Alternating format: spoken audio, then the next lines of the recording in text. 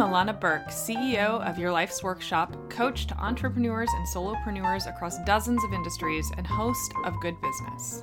With nearly 20 years' experience helping hundreds of clients create profitable, ethically driven, and sustainable businesses based on their life's work, I'm here to teach you how to do great work, make great money, and make a positive impact without feeling like you need a shower afterwards.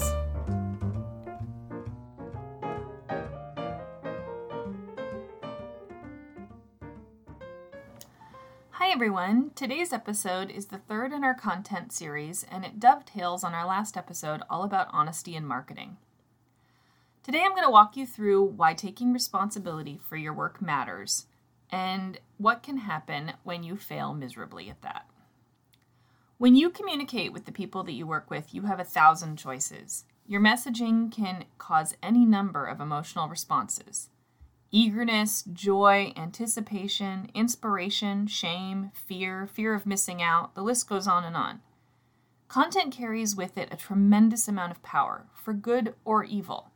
From propaganda triggers to meaningful, thoughtful leadership to heartfelt personal stories, the words you chose and how you wield them will shape how the world sees you as a business owner. Each communication or point of contact you will have with your people will have a ripple effect on every subsequent interaction.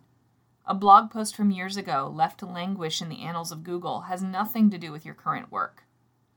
They can tell a potential client all the wrong things about who you are and what you do now. A tweet making a bad joke a decade ago can get you fired from the job of your dreams. Likewise, a podcast interview you did as a favor to a friend who was just starting out can turn into the penultimate representation of your most authentic work and can result in clients for years to come. So taking responsibility for what you say, how you say it, and when it's relevant is critical if you actually want to have an impact in some positive way.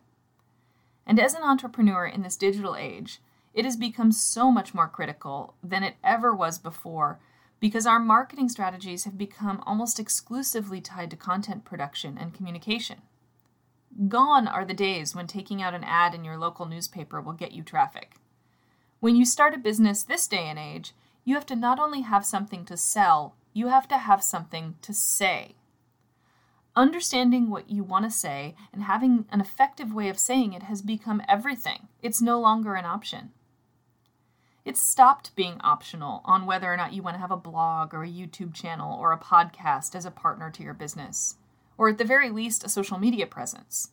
You have to pick one. You have to pick at least one. You don't have to do them all, but you have to pick at least one or two and get really goddamn good at it.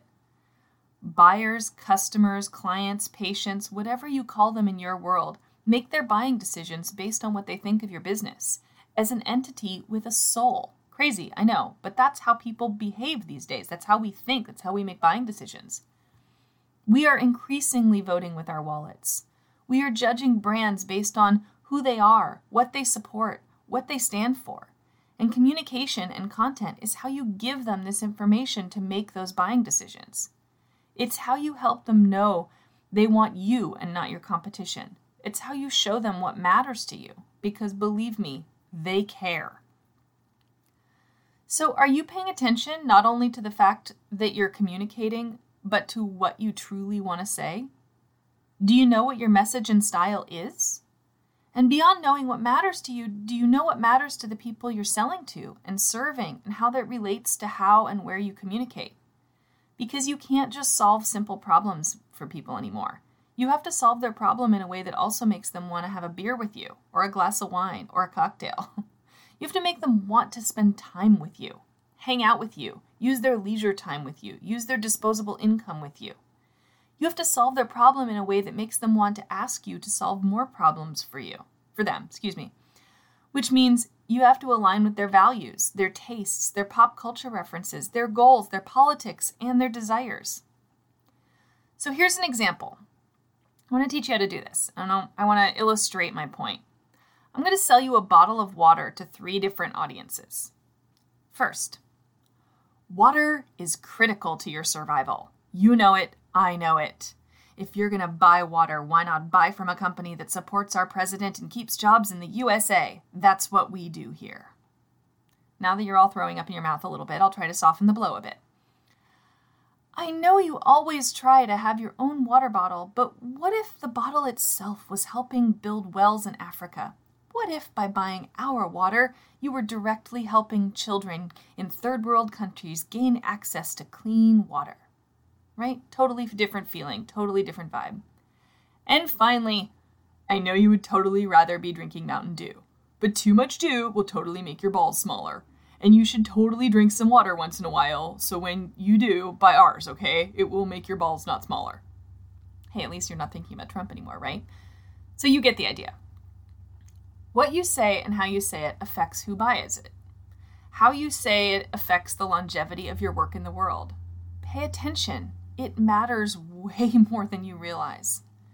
And when you build your business, don't let your content and your communication be an afterthought. Rather, it should be a solid 50% of everything you do, every choice you make, every move you make, everything you create. Because it's the one and only thing that makes it possible to do everything else. Thanks for joining me today, you guys, and thanks for joining me for the content series. See you all next time. Bye-bye. Thanks so much for hanging out with me today. For more information, visit thegoodbusiness.co or yourlifesworkshop.com.